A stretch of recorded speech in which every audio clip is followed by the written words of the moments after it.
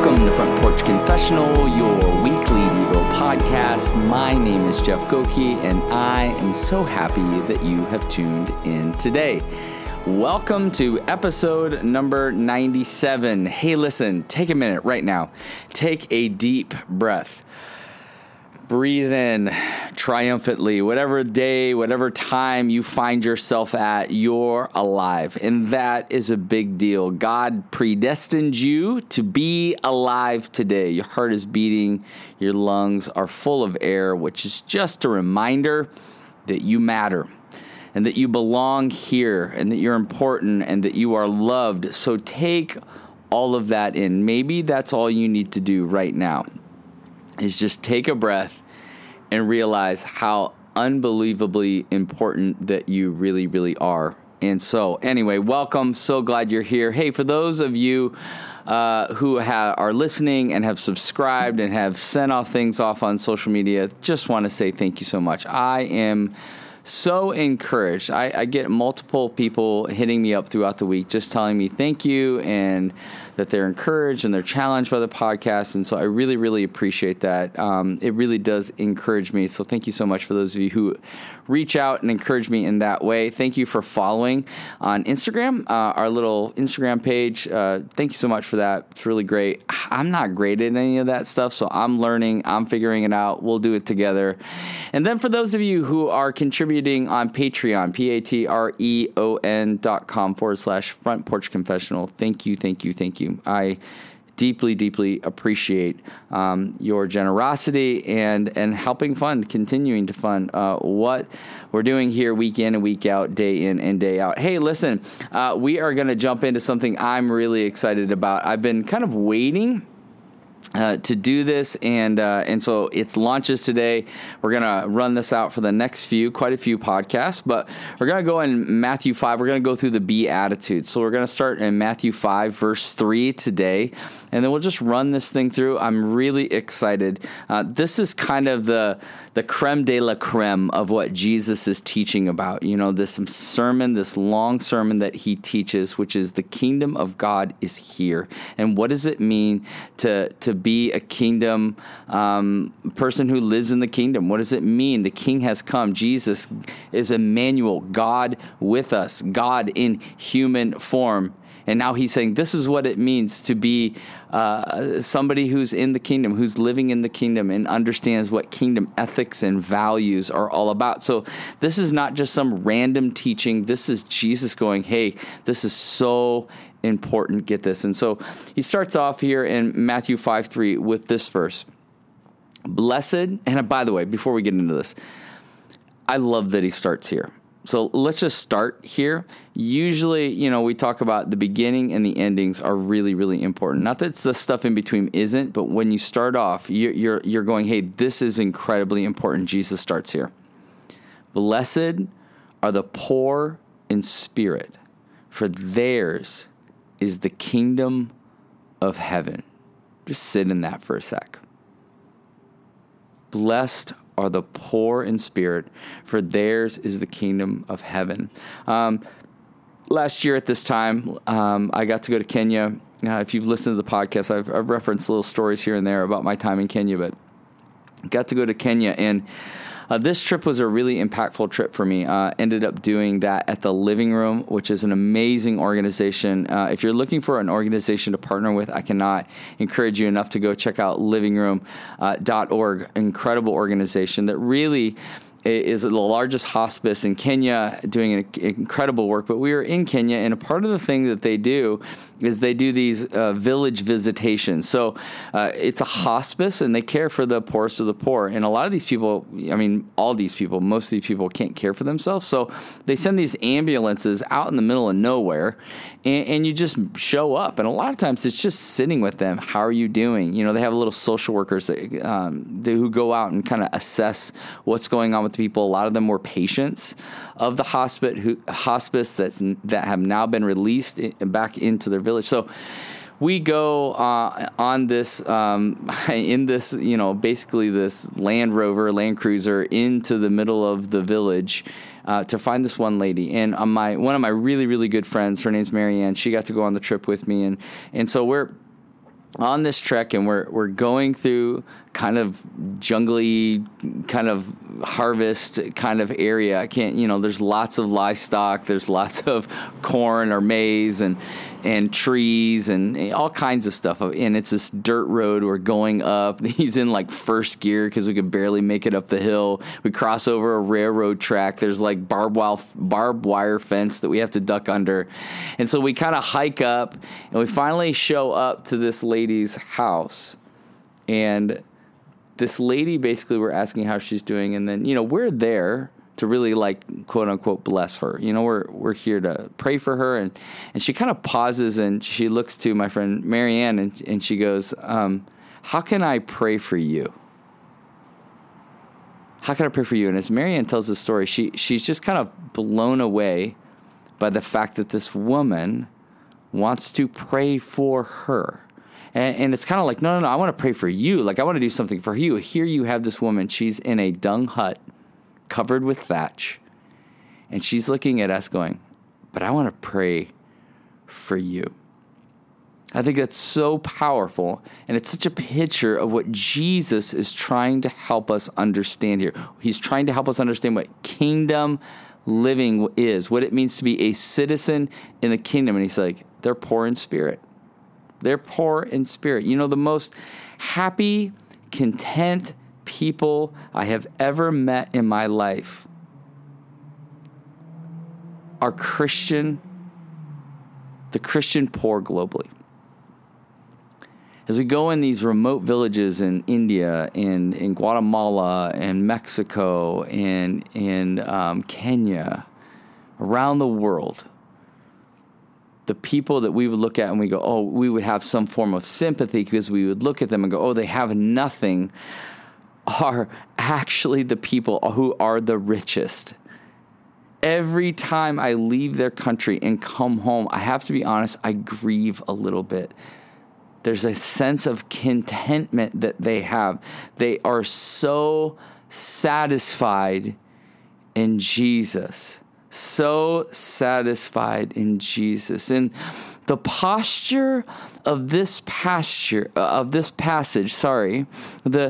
posture of this passage is like us on our faces before God saying, we have nothing. We only have you. And because we have you, we have all we need. That is the posture of this passage. If you're to kind of look in your mind, our faces are down in the ground and we are like, we have nothing. We need nothing because we have Jesus. And because we have Jesus, we have everything in it. And Jesus says, theirs is the kingdom of heaven. I have met lepers in India. No fingers, no toes, cataracts in both eyes, missing all their teeth. And they say, I'm so happy because I have Jesus. But here's the deal, like we really don't have a box for a passage like this in the West. It tears and it challenges the very DNA we were born into. Like this utilitarian ladder that we are to accomplish and to achieve. And once we get there, finally we will be satisfied. And this passage runs in the face of that reality. Affluence is the American dream, and it's what most people aspire to.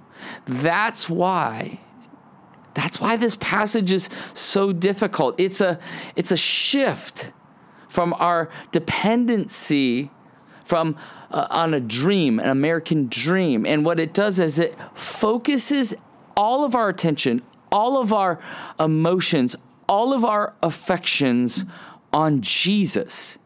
It makes him primary above everything else. Primary. He is what makes us rich.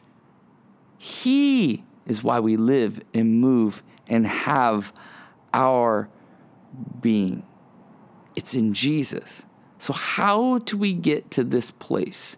this place that Jesus is calling us into, what it means to live a blessed life in our hearts, and it's in our souls.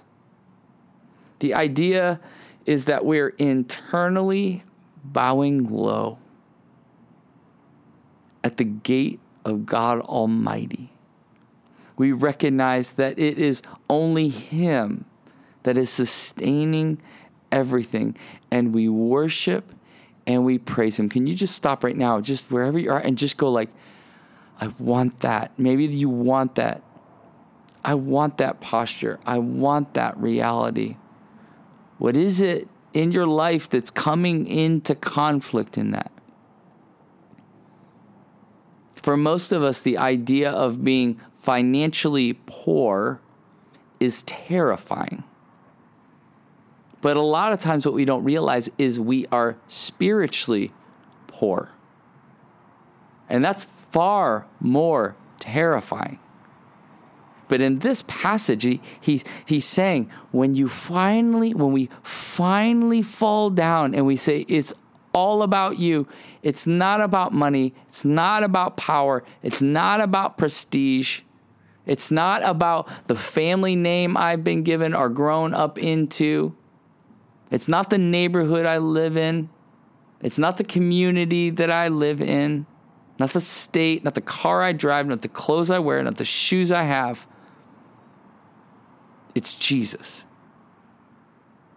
And it's the condition of our heart. It's the posture of our heart that just goes, that is where I'm rich, is in you. And he's saying, blessed are those who live their lives this way. If you read and watch the Gospels and who Jesus spends time with and who He blesses, right? The widow and her mite. He does not care about quantity of what she gives, but the quality of her heart, of her worship. This is all I have, and it's yours, and you'll take care of me. You know what I've seen overseas? I've seen people give their last meal to their pastor as an offering to God, and said, God will provide for me. God says to these people, blessed. And honestly, I feel it. I walk into these churches and I'm watching worship and I'm like, I don't worship that way. I'm watching their gratitude. I don't think God that way. This is an indictment against my heart. And to be honest, it's really, really challenging.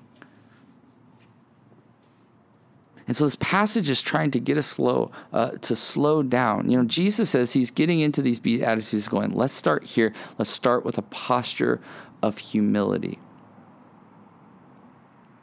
Because when we start recognizing that it is only Him that is sustaining everything, we will finally come and worship and praise Him.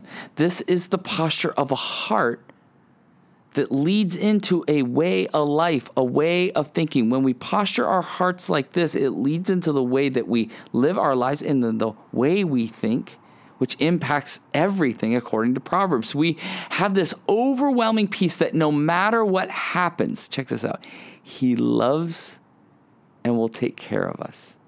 This is the surrendered life to God, our King. And if you look to Jesus, and you should look to Jesus, Jesus lives this passage out. His identity is found in the Father. And it's why 1 week He rides into Jerusalem as the King. And a week later, He's being crucified, the weakest as the people would see it, mocking Him, spitting in His face. And He bows Himself low. He who knew no sin became sin so that we may be right before God. He was poor in spirit. And what happened as a result of that? He is the King of Kings, the Lord of Lords, the risen Messiah, ruling and reigning and preparing a place for us. The way of Jesus is this posture, a posture of humility. as he goes and he serves people in the place that God had placed him. He laid down his life. And we're called to do the same thing, but it will only happen if we have this posture of heart that lays ourselves low and says, you are high and lifted up. Blessed are the poor in spirit, for theirs is the kingdom of heaven. So what is the benefit, I guess, of this way of thinking and living? Here it is. We experience the kingdom of heaven on earth, where God is the sovereign king and he's ruling over it all. The benefit is that you have peace that passes all understanding, a joy that is not conditional, and life everlasting here on earth. And don't you need to hear that right now? Don't we need to hear that right now? Everybody wants to be right. Everybody wants to be strong right now. Jesus is like, get low. Blessed are the poor in spirit. They're the ones that see me and understand what it means to be a citizen of the kingdom of God. Because when we bow low with our lives, God will lift us up. So the question I've been working through is this: what is preventing you from being poor in spirit? What are you holding on to so tightly that you need to let go of? Thank you, Father, that you receive the broken and the lowly. So thank you so much. Teach us, Lord. Teach us, Lord, to live like your Son, Jesus. Teach us to lay ourselves low, to lay our lives down so we can truly have you. So take a breath, reflect, and believe that the God of the universe is nearer to you than your own heartbeat.